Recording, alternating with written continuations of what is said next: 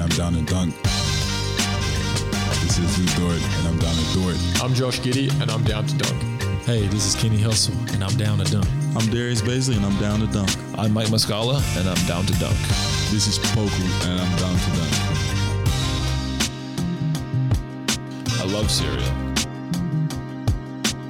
Captain Crunch, Cinnamon Toast Crunch, Cracklin Oat Bran. Oh, I can have these? I'm going to share with my team, but I'm going to hog most of it. Welcome to Down to Dunk. I'm your host, Andrew Schlecht. We're part of the Athletic Podcast Network. It's Memorial Day. Happy Memorial Day. Thank you to anyone who has served in the armed forces in the United States of America, and also thank you to all that have and that have passed. It's a great thing. It's a great thing to celebrate. So, do appreciate everyone there, and appreciate you guys joining us today. With me, as always, my good friend Michele Vera. Michele, what's up? Now I know why you asked me to record earlier. Yeah. I didn't know that. I am a zero in terms of American history, so it's good to know why you are on vacation or whatever. Here's the thing. Nice. We Americans know so little about world history that it's okay. I had a friend. My first college roommate was from London, and he used to told me that. He used to make fun of us so much. Like, we had a group of friends, and like, we know like nothing about history. We don't like barely anything about American history, and he used to make fun of us so much because he's like, I know more about American history than you do, you idiots. So it's all good. We know nothing. We do know one thing: the Thunder have the second and 12th pick in the draft, which is pretty cool. And so today's show, just to lay it out, we're going to discuss our favorite pairings of the second and 12th pick, then run through some scenarios of what happens at 2, then what we like at 12, not necessarily what we should or could happen, but are just kind of our favorite pairings. And then the second half of the show, I recorded a live room on the Athletic app. So several of you were on it. It's kind of cool because it kind of plays as a almost like AM, FM radio show where people can call in and ask questions and I answer them. So I will attach that to the tail end of this show. And if you see those pop up, that's what they are. And you can listen to them as long as you have the app, even if you're not a subscriber. So that link will take you in. You can listen to it if you're not an Athletic subscriber. But if you are an Athletic subscriber, you can ask questions on those. If you go to theathletic.com/down-to-dunk, you can get it for $1 a month for 6 months, and you can interact directly with us. So, which, by the way, this is the best time to get it because it's the finals. There is probably a draft guide coming up. So, yeah. I mean, $6, that is like Sam's guide will be more than enough to compensate your money. So it's just even just the mock draft that he's got out. I mean, it's like 5 billion words, and he talks in detail about all of the top 30 guys, and then he, gives a pick for every other second round pick. It's good stuff. You should go check it out for sure. All right, so let's just go with the conventional wisdom of today, May 30th, 2022, and that Jabari Smith out of Auburn will be the number 1 pick in the draft. That's what the Draft Express guys have. Jonathan Givony, we've talked in detail about how much he knows. Sam Vecini's got him number 1 too. Those to me are the top 2. If you do look at the Ringers draft guide, Kevin O'Connor's got Chet going number 1. And there's part of me that like still thinks that Chet is more of a Magic guy than Jabari is, but maybe they're gonna want to go away from. Yeah, parts of me just think that Chet is the better player, so he should go number 1. Yeah, It's not like the Luka Doncic draft where there was this number 1 guy in Ayton, and I mean Luka was there, but I don't know. I kind of feel that. Yes, one day I'm drawn to Jabari's shot making. But on the other, I really think that Chet can be so special. Yeah. And I don't know. It's I'm still struggling. I will not take that decision lightly, because it's like, for me, in Lucas here was, it's him. Go with him, and that's it. This year, it's a problem, because you can see Chet's body failing him. You can see Jabari's shooting not being like elite. Would you be extremely surprised if Jabari for his career is 46% from 2 and 38% from 3? Surprised? 37? I think I would be.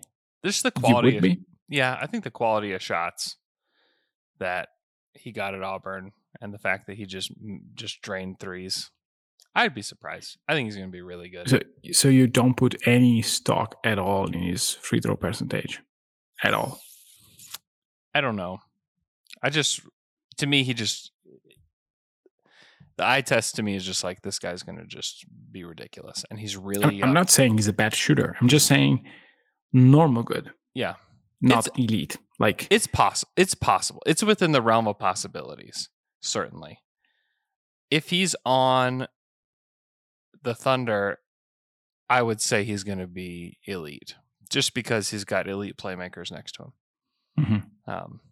So it's hard to be 50-40 in the league. It's quite hard. And I think he's going to be 50-40-90, so maybe you just take him anyways, because he's going to do that. Sure. No, but okay, this is not the topic of the pod, but I really think that there is a huge difference between a shooter that can be 42, 43, 44% from 3 and one that is 38. Yeah. If you have enough volume, you're great anyway, but there is a difference. You're right. It'll depend on his role within the team. If he's Rashard Lewis to this team and he's shooting 38%, it's not ideal for the number 1 pick or the number 2 pick. Yeah. You know? Yeah, it's like the name you used, it's perfect. Yeah. It's just perfect. Like, do you like Rashard as a number 1 pick? I don't think so. I don't. And let's be clear, like, Rashard Lewis made all-star teams and was a very helpful player to that Magic team that made the NBA Finals, but he wasn't the best player on that team. No. And this is more of the Chris Middleton kind of outcome, and Jabari will be probably better defensively than Rashard. But like, Chris is a good player, is a very good player, and clearly not the number 1 guy in any of the playoffs team that are fighting for something. Yeah. And probably in many of those, he will not win number 2 easily. Let's put it this way. So it's fine, but it's a good outcome for the number 1 pick. I would be okay, but just okay, not happy. Let's put it this way. Yeah, I hear you. The thing is, like, with the Thunder though, is that he fits the needs of the Thunder. Like they need a defensive big man that can switch out, and they need somebody to make shots. And so you can see why people would definitely want him. Yes. Yes, I do. Yeah. Like, Chris fits Milwaukee to a T. Yeah. Yeah, he's proven to be the perfect running mate for Giannis, because they've won an NBA title. And that's the ultimate goal. And when he wasn't there, not the same. Yeah. So, yeah. No doubt. So let's assume that he's gone. I think it's simple to predict Chet Holmgren going to the Thunder at 2. I just don't think you overthink it. I think that's the guy you take. The TMZ's hilarious, because they just put out these videos of people just like rushing up to whoever it is, celebrity X, and they just ask him questions. And this girl was like, "Hey, Chet Holmgren," it was just really funny. And she's like, "Do you want to be the number 1 pick?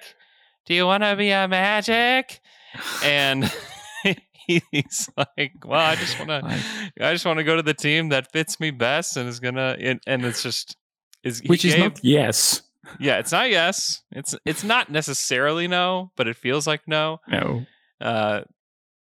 It does feel like the Thunder are the match for him. And if you don't want to say anything definitive, you can say, of course, I want to be the number one pick. Yeah, exactly. That is more assertive as an answer than the one that Chet gave. Because, Yes. I mean, you don't want to dog on any of the franchises that are after Orlando, but you can say, I definitely want to be number one. Yeah. Like many players in the past said that. Oh, yeah. And I mean, there is no, it's not that if you are OKC, there is zero chances that you can trade up and get Chet at number one. Mm-hmm. But a guy like him could have said, hey, yes, I want to be the number one pick in the draft. And he was, yeah, I want to be on a team that, yeah, sure. Like, okay, that's a no to me. That's actually a no to me. Yeah. Yeah. It's funny. I think you'd be very It is. excited to be on the Thunder. So if they do take him number 2, Mhm. who do you like at 12 for him? I mean, there's going to be, the interesting thing about this draft is that there's options of all sorts, except for a guard, like a point guard, which the Thunder don't necessarily need anyways, which is great because there's been drafts where you get to like 11, 12, 13, and it's like, oh, this is the point guard range. And you don't want to, the Thunder don't want that. They've got the point guard range for this draft is more between 16 and 22. Yeah. With Jaden Hardy, Ty Washington, and Kennedy Chandler. Yeah. Yeah, which is extremely short. But Yes. who knows? Who's the player, Paul, that I have available? Let's rule out some guys that are surely going to be picked by then. Yeah, so let's take a look at the ESPN mock draft and see who's in this range. Let's say 8 to 13. I think Yes, to go yes. In any way. Actually, And if Mathurin is 7, let's put 7 in in it. yeah, actually, I don't know because this was right after he has Ben Mathurin going 11. Let's No, go it's away not. from that. It's not the right one. I don't think that's right. Let's say it's like Sohan. I have best available. Sohan, Duran, Johnny Davis, Jang, those kind of guys. I think you can include like Malachi Branham, and I think AJ Griffin could slide there. Yeah. I think that's possible. Mhm. Right now, in like the mock draft that was right after the lottery, it's 7 Jalen Duren, 8 AJ Griffin to the Pelicans, 9 Dyson Daniels to the Spurs, 10 Johnny Davis to the Wizards, 11 Ben Mathurin to the Knicks, and then he's got Ousmane Dieng at 12 to the Thunder, and then the guys that are after: Mark Williams, Branham, Abaji, Ty, Eason, Sohan at 18.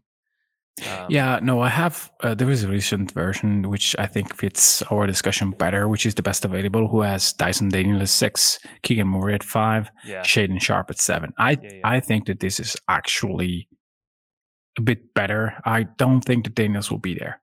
So either. And then they have 8 AJ Griffin, 9 Mathurin, 10 Duran, 11 Davis, 12 Jeng, 13 Branham, Mark Williams, Sohan, Agbaji, and Ty. So I think that if we take from AJ Griffin to Ty, I think we have a good crop of player. Not that neither of us will probably pick Ty. So, no. But I think that Agbaji has at least a chance to be discussed. It's not my pick. But if I have Chet Holmgren, I'm almost feel more convinced that AJ Griffin is the choice at 12. I really love the shooting. I know that probably Mathurin is the safest pick, but I just want to just try to get the best player available, period. The best guy. And I think that AJ has and will be the best shooter among the players that are in the draft, maybe even better than Jabari Smith. It's not a stretch to say that. I think that he has a great body strength. He's not a good defender by any means. Chet helps with that, but also Jabari helps with that. I don't think that changes the equation a bit. I think that Chet helps you because one thing that AJ struggled a little bit doing was containing penetration. And if you drop Chet, you have another weapon there. So to me, AJ is the choice. Again, I really love the shooting. I really think that I would bet money on AJ Griffin being more than a 40% 3-point shooter. Questions for him are elsewhere, not on shooting. Yeah, I think I agree with that. I have been in and out on the AJ Griffin debate here, and I think I'm back in just because. And I talk about this later. If you're listening to the podcast, I talk about this later. It's a question from somebody on like how to identify somebody in the draft that is going to, exceed their draft where they were taken in the draft. It happens every single year, and it happens in about this range where there is somebody in this range that has some kind of deficiency, whatever it is. This is the range where Donovan Mitchell went. It always happens like around like between like 11 and 15. There are there's a few players that you look at and you're like, you know what? They have a significant hole in their game, or there's something injury related, or there's something you don't like about them. Like 12 through 14 in 2019 was Luke Kennard, Donovan Mitchell, Bam Adebayo. You look at 8, 9, 10 in that same draft, just a few picks before, Frank Ntilikina, Dennis Smith, Zach Collins. I mean, that's tough. That's the 2017 draft. You look at 2018, another great example, 10, 11, 12. Mikal Bridges, Shai Gilgeous-Alexander, Miles Bridges. You look at 6, 7, 8, 9, Mo Bamba, Wendell Carter, Colin Sexton, and Kevin Knox. Oh boy, that's rough. 2019. I mean, it just happens every year. It's hilarious. And in 2018, you also had Tyler Hero. I think after Shai. Hero, 2 picks after Shai. Heroes in 19. 19? Oh yeah, but 13 was such a bad pick. So bad. Was Jerome Robinson. Yeah. Yes, Jerome Robinson. Yeah, that was horrendous. 19, you have Jarrett Culver 6, Kobe White 7, Jackson Hayes 8. Then you go to 11, 12, 13, Cam Johnson, PJ Washington, Tyler Hero. I mean, it's almost like clockwork where you look at the range of 2020, Killian Hayes, Obi Toppin, Denny Avdia. Yikes. 11, 12 is Devin Vassell, Tyrese Halliburton. Which is better. Yeah, I think that between 10 and 15, like a lot of stuff happens. And we were high on guys that went 8 or 7, or I remember us being high on Ntilikina, being like, hey, he will be a great defender. Never developing to one, or a guy that you can play on offense. So there is a lot there, but it's not that those players that you mentioned have a lot in common. Take the Adebayo draft. I mean, he and Mitchell, what is this? What are the similarities? Nothing. Like literally nothing. Or take Shai, take Miles Bridges or Mikal Bridges. Yeah. Like an old guy, then a guy that is not super young, and another one that is not even a rookie in college, which is not a term, freshman, sorry. Yeah. So it's not that there is a type of player that you can say, hey, if you have a guy that has A, B, and C around that pick, then you can be like sure enough that he will be a great player, because all of the players that are there, like Johnny Davis, he may be surrounded by better players and just be better. He was the Big Ten Player of the Year. AJ Griffin, hey, just give him time and give him like a lot of shots and he will be incredible. Take Mathurin. Mathurin is already a good shooter. He can be better. And if you add the free throw rate that he has, wow, you can have a 3-level score. So there is a lot to like in any of these players. And these 3, to me, are the one that I like the most. And then you get into the Sochan discussion, which to me is... if I have Jabari and I'm comfortable, Yeah. then probably Yeah. that pairing would be so scary Yeah. on defense. Oh, But you Yeah. are monster. putting so much on the others. Yeah, it's a You lot of have pressure on Dort. the others. Yeah. Yeah. And to me, it's such a huge risk because you have Trey Mann, and probably this gives you a little bit more room to play Trey Mann in more functional lineups because you have a lot of defenders. But it's still, hey, it's hard to see him being on the court with the best players if you want to put Dort there. Mm-hmm. If you have the feeling though that Dort may not be in your closing unit because you have so much defense with Sohan and the big man that you can think about putting Trey there, then I'm a little bit more interested. Because if you look at the Warriors, like, they don't have 4 shooters. They have 3, Mm-hmm. maybe 3.5 in some lineups. And they make it work anyway Mm-hmm. because they have 5 players that can play defense, with Steph being probably the least of the defenders, and it's not bad. Yeah, he's gotten better. It's gotten better, but it's not like a good defender by any means. Like, Right. he's okay. Mhm. He knows where to be, Mm-hmm. and he works hard. It's not that Trey Mann can get there. I remember Steph being called like I don't know, the Pike I don't know, the Pike stuff. The one that you Pike pass. it's just Pike pass, yes. It was like that early in his career. It was just a non-defender. Mm. The entire strategy of the Cavs was, hey, let's take Steph and put it in a pick and roll. Yeah. It was not a long time ago. It was 6 years ago. Yep. Then you probably do it anyway, but it's not as effective as it used to be. Mm-hmm. Yeah. In this range, the guys that I like the most not all these guys are going to make it to 12 or even be in that Mhm. range. But I love Ben Mathurin. I'm back on AJ Griffin, and I think Johnny Davis would be the other guy in this range, where these are guys that are 6'5" and above. They're going to play Mhm. on the wing. They all have upside. And I feel like Johnny Davis is slipping on draft boards, which I guess I get it because the shooting wasn't there toward the end of the season, but he had that ankle injury. And I think Mhm. I don't know if people are forgetting about that, or I don't know.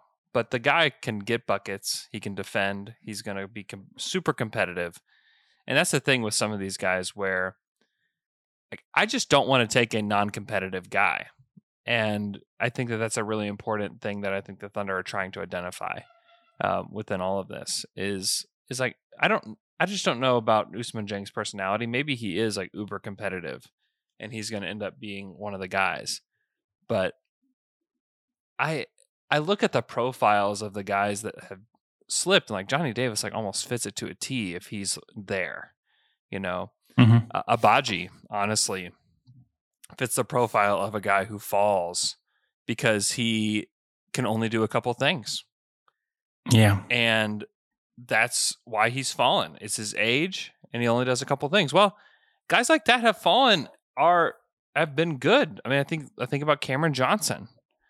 I think about Mikal Bridges, and he doesn't have like the length that Bridges has, but like, I don't know, like those guys are falling for a reason, but also have like easily identifiable NBA talent, you know, compared to like Ousmane Dieng or Jalen Duren or even Dyson Daniels to a degree. Like all those guys have tremendous talent and potential, but these other guys like Johnny Davis and Abaji and even Malachi Branham, like all those dudes are going to shoot it at the NBA level. Like I feel pretty convinced of that. And the guys that I mentioned before, I think it's a huge question whether or not they're going to shoot it. In terms of shooting, it is. In terms of, I would not put Dyson Daniels in the same bucket of. I tend to agree. I tend to agree because we got to see Daniels play against grown men in the G League, and he did quite well. Yeah, and he brings 3 things that I think are extremely translatable to the league, which is passing, defense and a killer floater. He's got a killer floater. That's true. Which is extremely important because that allows you to be at least dangerous in pick and roll situations. Now, I think that one of the things that I really like about Johnny Davis is the fact that he will probably play in any lineup for KC and being a plus defender with size, which is something like if you can get a player that is a bucket getter who likes to play defense and takes pride in it, and is also able to move the ball, maybe not being the primary ball handler, that is a huge value in the league. Yeah. Huge value. Even if it's not like even if it's only a 35, 36% three-point shooter, which is probably what he will be. Yeah. You can still attack. You can still attack, which I love about him. Yes. And I love his competitive nature. Like I just watching him at Wisconsin, you're just like, this dude is amazing. I mean, he's the player of the year at Wisconsin. Yeah. I just have a hard time believing he's going to fail at the NBA level. Yeah. Remember, though, that we had the same discussions about Jalen Suggs. The fact that, we don't think that he is going to be a problem for him shooting-wise or being a leader or being... We missed there. Did you see that report that came out about Suggs? It wasn't a report. It was a tweet that I saw about how poorly he performed in workouts. Yeah, that I think that we discussed it. We even discussed it in the past. Yes. There was another one that came out recently where they talked about how he was performing so badly and was so frustrated that he had to leave and then came back the next day and performed just as badly. And so, I mean, you're like wondering why he slipped a little bit. But we have no idea if this is Johnny Davis' story because from everything we see, when a player slides in workouts, is not the best. Like Vassell is a player that surely probably had some issue in terms of workouts. He was marked initially as 6'7", and ended up being 11th. Yeah. And he went into the perfect situation for himself. Yep. And he's still not, to me, top 7 worthy in any draft. Mm-hmm. So I think that when a player is sliding too much, there is something that we should at least infer and saying, hey, either is a medical, like why everything is slipping. OG, yes, Anunoby. Either is medical, Michael Porter Jr., that is another example, or it's because like the workouts are not going anywhere. Like Culver is another example. He was thought as a top 3 pick, and then after workouts, it's not so much. Yeah, and like there were rumors that he had one of the most horrible workouts ever in terms of shooting, like breaking every three that he took. And if this is the Johnny Davis story, then it's hard. So, like, we have to remember ourselves that the college shooting, like making a mid-range pull-up, is not equivalent being like a great shooter in the NBA, even a passable shooter in the NBA. That we should not make that assessment when we evaluate players. We need to get other tells, like if the free throw percentage is good enough. And by good enough, I mean 80 or above, which is why I post so many time on Jabari, because that is 80%, barely. Like I remember when people had questions about Tyler Hero and he had like 92% from the free throw line. I said, no, that cannot be a worry, because that is like all your shooters can average 85 and above. Yeah. And so that's why I'm a little bit scared about Johnny Davis. And I have no doubt that 79%. Like, he's not terrible. Yeah, no, it's not terrible. It's not terrible. Suggs was more in the 73, 74 range. Yeah. So I just wanted to put out there that when a player slides and it's workout season, we should read a little bit on that. Again, not everything, because I mean there are examples on both sides. Like it can go well or it can go bad. But from our discussion, I think that the conclusions that we can draw are we both don't like the idea of taking Jalen Duren. That is even not an option or for Mark us. Williams. Or Mark Williams, yes. Yeah. It's too early. Again, I like Mark Williams. I think that he can be good for a team, but not there. 24, 22, yes. Let's give it a shot. And then we are scared to death about Ousmane Dieng. because like I'm scared to pull the profile- trigger on Jang. Yeah, because here's the other thing about Jang. It's like they've got Poku, right? And like a tall Yeah. wing that can pass. Yep, we got one of those projects already. yeah, Can you really afford to take Jang and have Poku on your team at the same time and feel like you're going to develop both of them well? I think it's an interesting question to ask yourself. To me, a lot of people talk about like Jaden Ivey in the 3-guard lineup. That's where I'm like, why don't you just take Chet and draft Johnny Davis and not have to give up anything or have to trade back? And you can have a 3-guard lineup with those guys. if your evaluation of Chet and Ivy is not different, then you go. I don't see having Ivy in the same tier as of Chet because of the complete lack of left hand. Yeah. Which is something that. But on the other end, you can point to Shea and say, "Hey, OKC fixed the exact same problem It's true. on a player." It's true. And Also, went Shea fixed it. great. Like OKC fixed it, and Shea was willing to do it. And maybe Jaden's got the same stuff.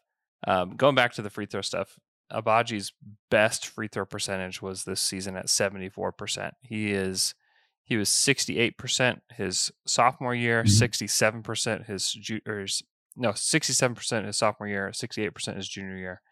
Freshman year, 69%, the perfect percentage. Yeah, that's not a natural shot. That is a shot that he built, and he's still Yeah, building. But still it's building. it's trending in the right direction. That It is is. a very good tell. Yeah. To which degree it will translate, I think that on open shots he will be good enough. Mm-hmm.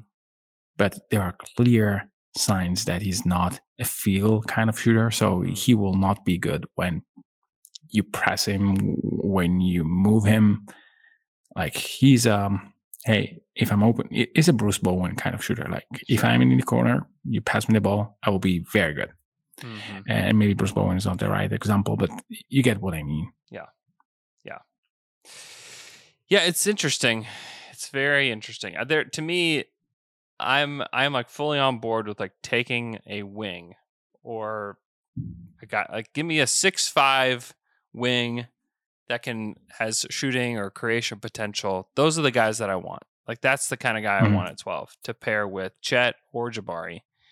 That's to me, that's the guy. Those are the guys you should take a swing on if you're at 12. There's going to be bigs available. I like Sohan. I also think there's a chance that he's gone before they get to 12. That Sohan could be picked in like the 9 to 12 or 9 to 11 range. I think that's very possible. There's a lot to dig through with this 12th pick. I think it's going to be very interesting. And I think, honestly, AJ Griffin is like the dream scenario when it comes to this draft. So that's, to me, that's the best. That's the best possible outcome there. I think I went out for a minute. Did I? Yeah. I haven't catch anything of the thing that you said, but hey, there's another incentive for you to go back and listen to pod. There you go, because it will be recorded, and you will hear this if you're not live. All right. Anything else, Michele, that you need to get off your chest before we go here? Very quickly, if Sohan is the pick, I would not be disappointed, because I think that if the system is, or the team is confident that he will be the guy there, he has so much potential defensively that you can really see the team working. And there are many examples of the teams that are in the finals. There is place for a 6'10" guy who can move his feet like a dancer and play with fire. That is what Sohan is. I don't buy the shooting at all, but hey, you can say, hey, because with Dort, if it works to perfection, you still have a player that is far from being elite. Yeah. If you have a 6'10" guy who can play awesome defense, which I'm kind of sold on. Yeah. If you have like Herb Jones with a shot, that is a player that everyone wants. Yeah. Everyone. Yeah. And you have if you have him and Chet, I mean, or Jabari. Or you have a Jabari. front court that is extremely versatile and will be a lockdown front court, yes, which is useful. they're going to block everything. They're going to play a physical brand of defense. Yeah, It's which exactly, it bonds well with the physicality that Presti requires. Then you have your starter in Kenrich Williams. You have Dort off the bench. There Yeah. you go. So that you have my Dort hate for the day. There's good options there, but still, I would rather go with more shooting. I think Chet's going to provide shooting. I think that's going to be there. And then if you can add like 2 shooters to this team, like I think you can start cooking with something. So, all right. On the other side of this break, if you're listening on the podcast, you are going to hear an Athletic Live room that I did earlier today. If you want to participate in one of those, just keep a lookout on Twitter. You can follow me on Twitter at Andrew K. Select for that. Hope you guys are doing great. Happy Memorial Day, and we will talk to you guys again on Wednesday. When you're hiring for your small business, you want to find quality professionals that are right for the role. That's why you have to check out LinkedIn Jobs. LinkedIn Jobs has the tools to help you find the right professionals for your team faster and for free. When it was time for me to find a job, I went right to LinkedIn Jobs. They helped me find the right employer, and it was, very, very easy process. LinkedIn isn't just a job board. LinkedIn helps you hire professionals you can't find anywhere else. Even those who aren't actively searching for a new job might be open to the perfect role. In a given month, over 70% of LinkedIn users don't visit other leading job sites. So if you're not looking on LinkedIn, you're looking in the wrong place. On LinkedIn, 86% of small businesses get a qualified candidate within 24 hours. Hire professionals like a professional on LinkedIn. LinkedIn knows that small businesses are wearing so many hats and might not have the time or resources to hire. LinkedIn is constantly finding ways to make the process easier. They even just launched a feature that helps you write job descriptions, making the process even easier and quicker. 2.5 million small businesses use LinkedIn for hiring. Post your job for free at linkedin.com/dunk. That's linkedin.com/dunk to post your job for free. Terms and conditions apply. If you have questions that you would like to ask about the Thunder, the draft, honestly, anything that you would like to talk about, I would love to chat with you guys this morning. Run this room for maybe half an hour or so. And so we're less than a month away from the NBA draft, and the Thunder have quite an interesting palette of players to choose from here. I don't think that anything is solidified much at all. We still kind of have the expectation that Jabari Smith goes number 1 to the Magic. I maybe 50% buy that. I don't, the main people that cover the draft seem to have a good pulse on that situation and do believe it will be Jabari Smith. But at this point, who knows? I mean, if you're the Magic, your job right now is to try to push the Thunder in a direction to give you assets to get the guy that they want. So I don't know if that's completely true or not. Chet Holmgren still feels more like a Magic player to me than Jabari Smith does. But who knows? If you have a question, I'd love to be able to answer it. You can ask to come on stage. I'll let you up here, and you can ask away. So the Thunder have picks at 2, 12, 30, and 34. It's very exciting. I think there's going to be players available for all 4 of those picks that are going to be useful. And I don't know that they'll make all 4 selections just because of the roster crunch. And you may want to package a couple of those to move up anyways.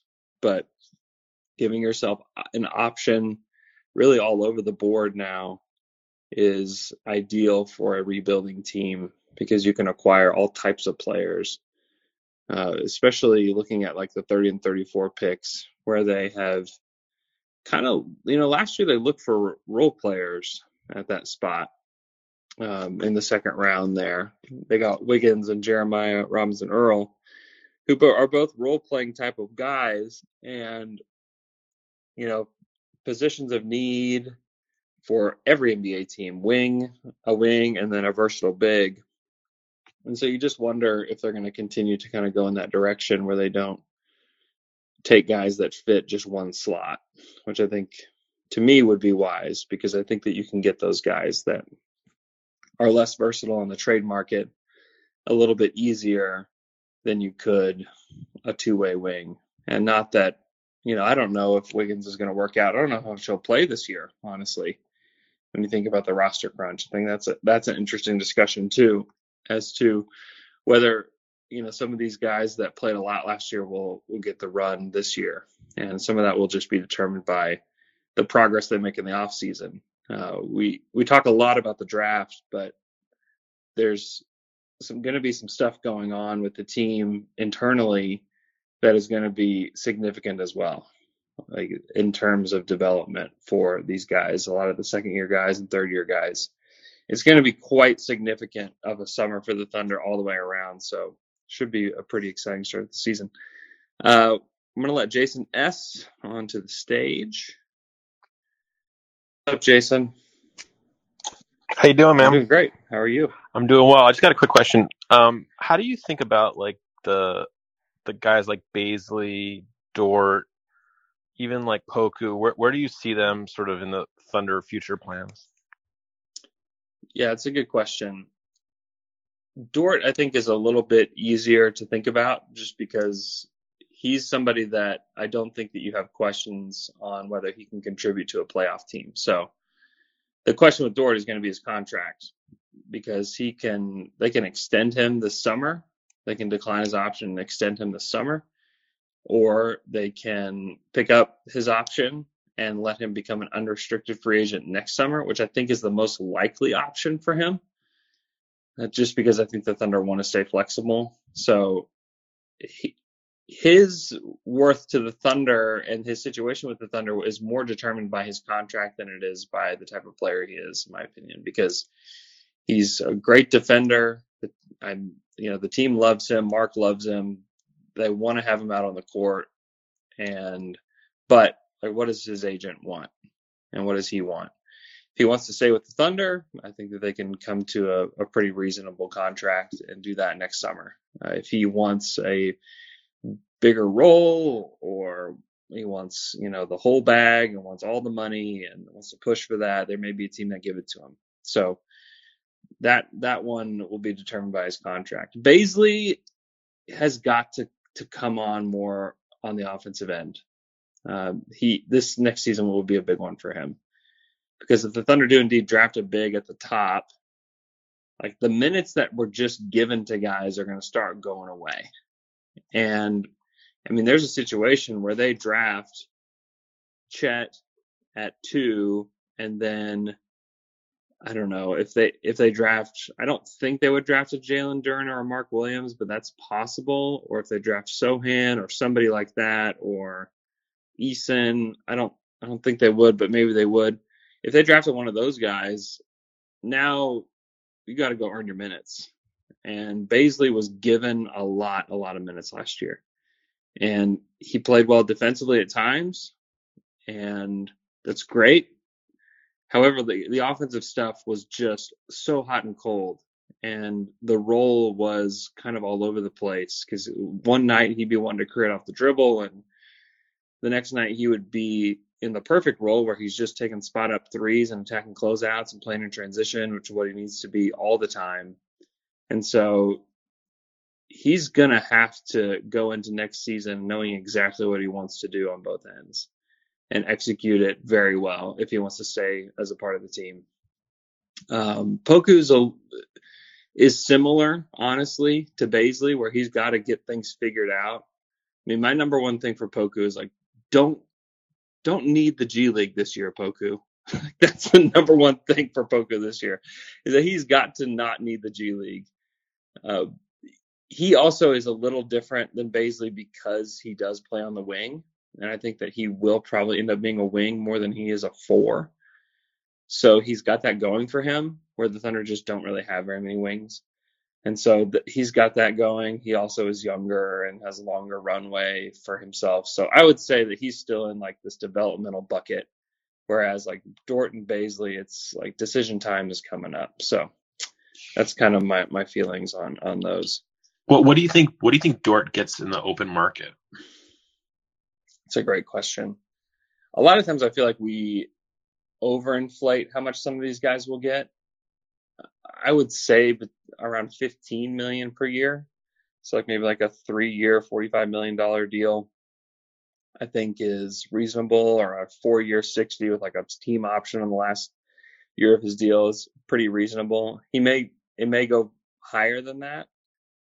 But I think that's about what a guy like him would get, who struggles with his shot at times and struggles to finish the rim still. So that's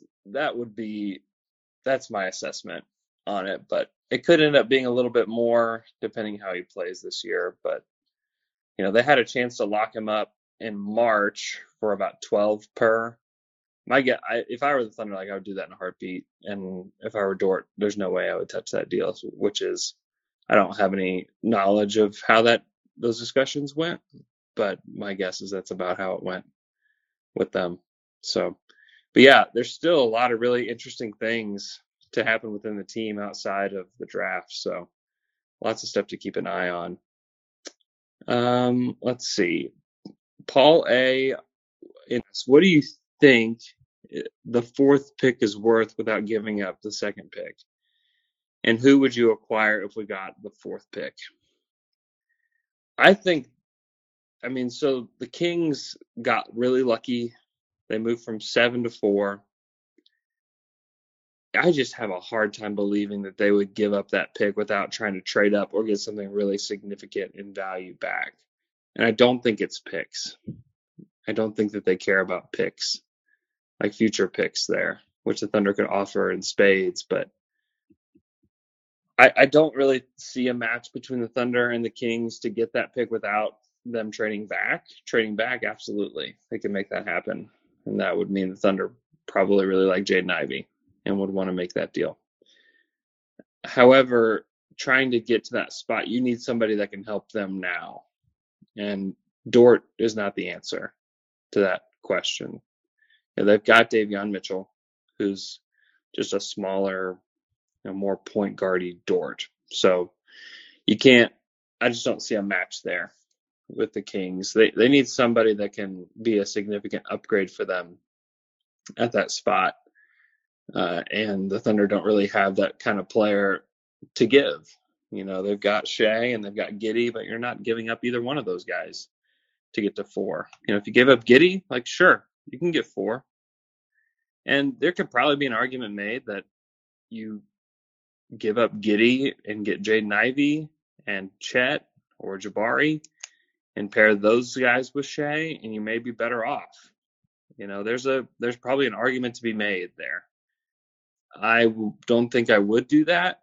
We've seen Giddey play. He's gotten good size. He's got incredible feel for the game. I think I'd rather just keep him and move forward. Ivey hadn't played a game yet. You'd be risking quite a bit to do that, even though there's a lot of people that really like Jaden Ivey.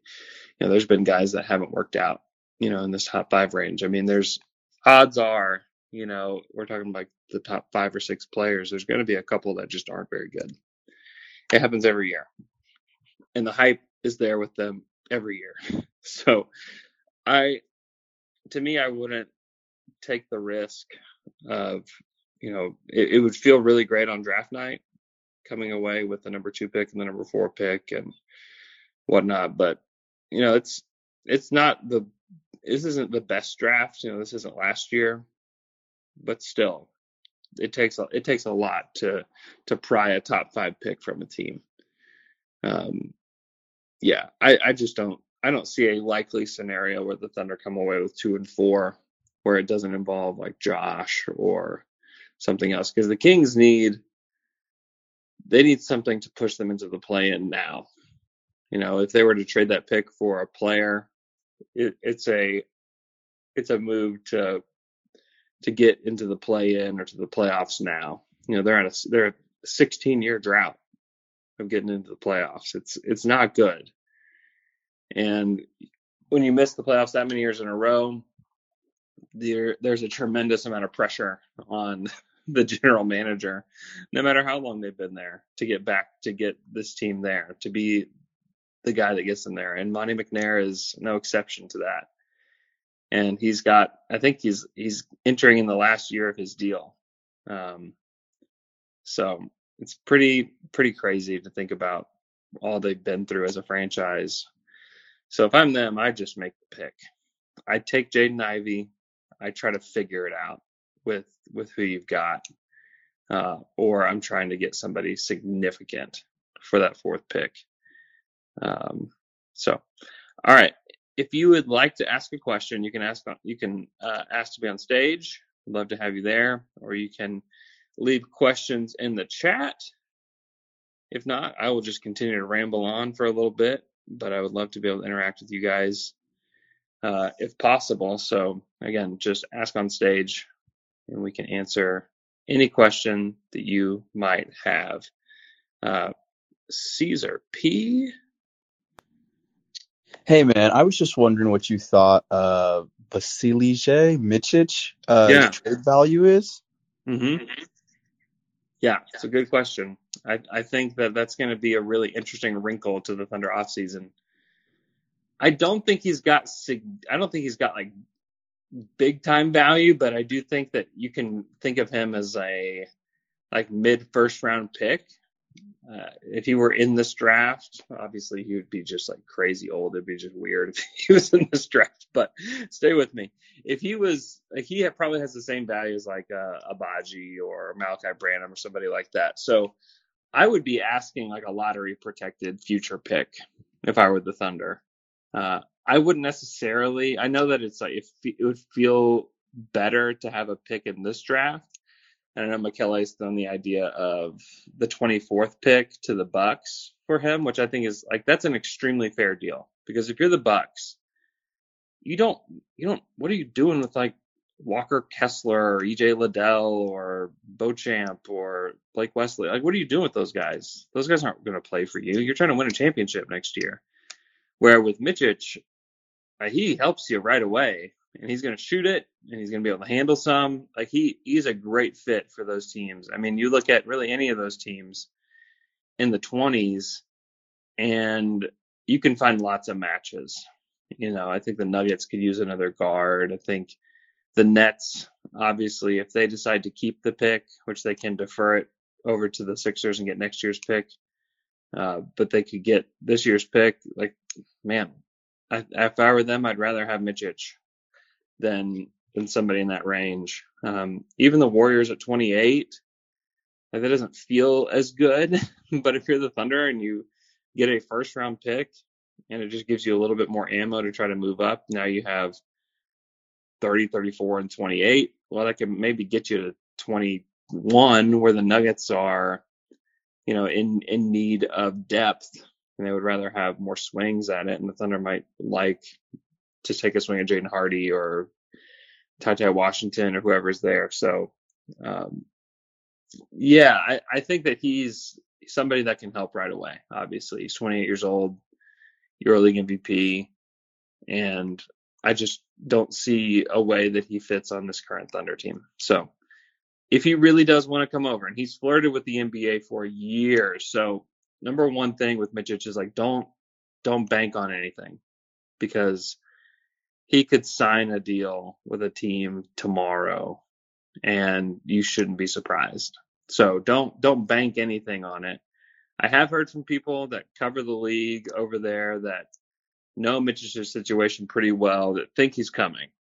But I remain skeptical until he actually signs on the. Yeah, I would guess that you could get probably a protected future. I would want a future first, from a team that's volatile, like if you could get a future Nets pick or something like that, that's what I would want. Just because I just don't think you necessarily need more picks in this current draft. So, John G, let's go to John. John. Hey, Andrew, can you hear me? I got you. How you doing? I'm good, man. How are you? Good.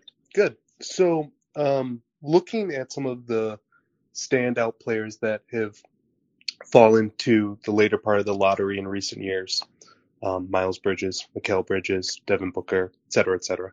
Mm-hmm. Is there some common thread that we can identify as to why they fell, whether it was, maybe less minutes in college, so, they had more to show out when brought into the league? Is it, injury concerns or a kind of tweener fit issue? Is there anything there that can maybe allow us to identify who would be that standout guy in that range this year? Yeah, it's a really good question because it's going to happen again. Undoubtedly, it's going to happen again. And I think a lot of it is teams that are in that like 5 to 8 range really want to swing for the fences and hope to connect on a player that's got more upside. And I think that's one of the common threads is that a lot of the guys that go in that like 9, 10, 11, 12 range have perceived less upside than others, but that ends up just not being the case. You look back at past drafts and like 6, 7, 8, 9 range, like, excuse me, like 2020 is like Killian Hayes goes 7.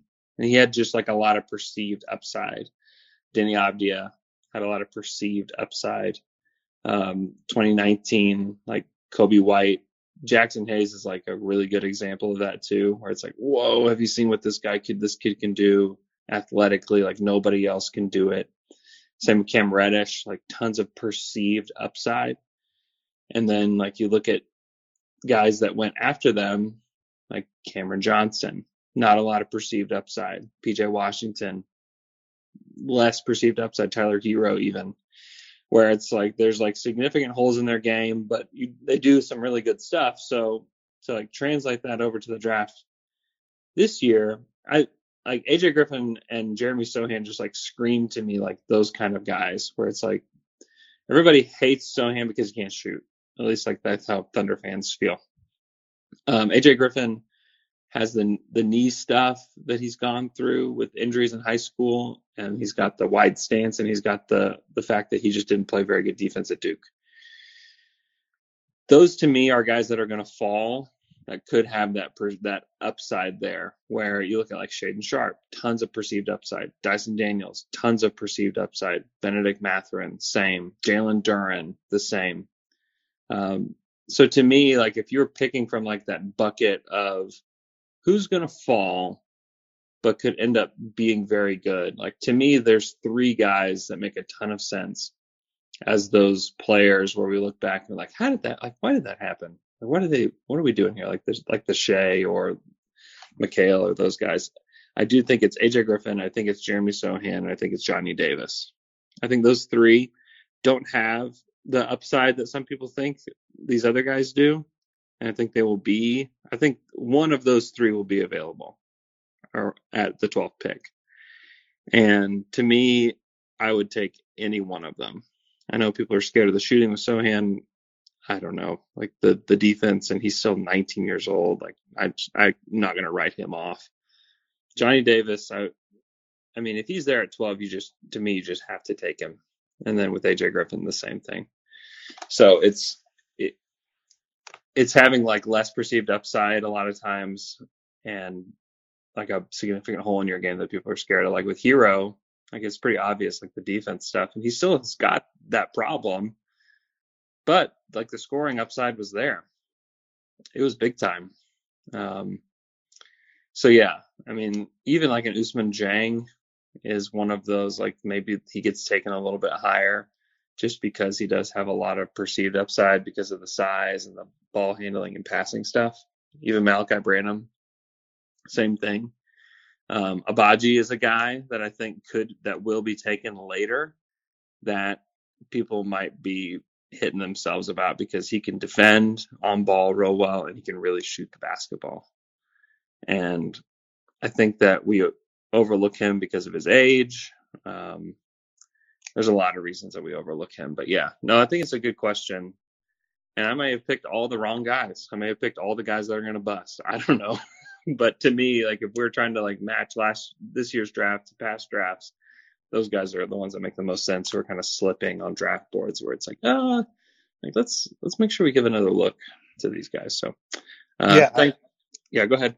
Oh, I just wanted to say, I mean, great answer, and I think you distilled it down to the right group actually. I'm curious if Malachi would be in there just because of the defensive issues. Could and be less of a perceived upside guy. Mm-hmm. But yeah, I think that was just a really strong analysis on your part. Yeah, thank you. Thanks, John. Have a great day. Let's go to Tyler D. What's up, Tyler? Hey, Andrew. How's your morning? It's great. Had some pancakes with the kids. Had the coffee going. Amazing. It's been a beautiful day so far. How about you? Oh, making some toast right now. Nice. Okay, so kind of off of your last answer a little bit, I noticed a lot of those are wings and forwards, and I know Mark Williams might not make the most sense, especially if we take Chet. But I would be curious because I just can't get over his combine numbers. How tall he is. He's legit 7'2". He's got a 9'9" standing reach.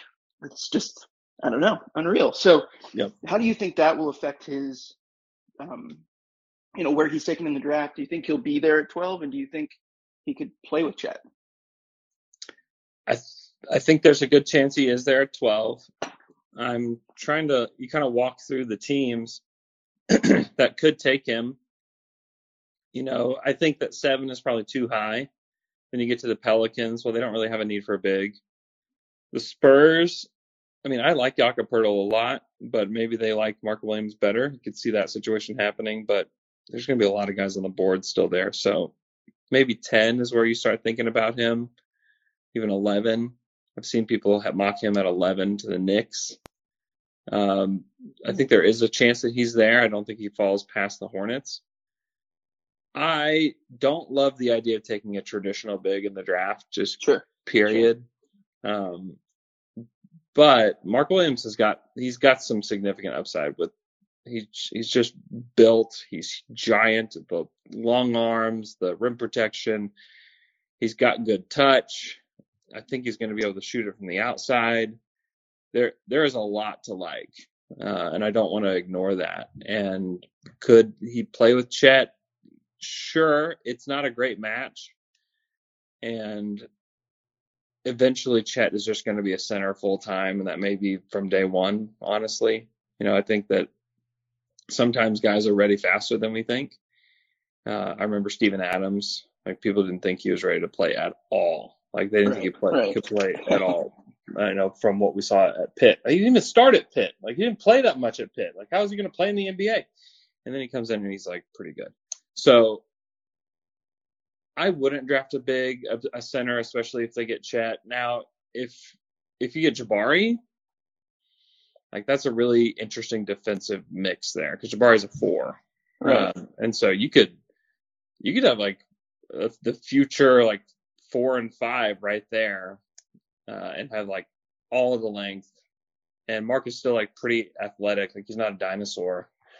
So yeah, I think it's situational with the Thunder, and at the end of the day, I'd be surprised if he's there, but you can't deny the talent and you can't teach the size. So yeah, I think it's not something to completely ignore as a Thunder fan or with any team in that range.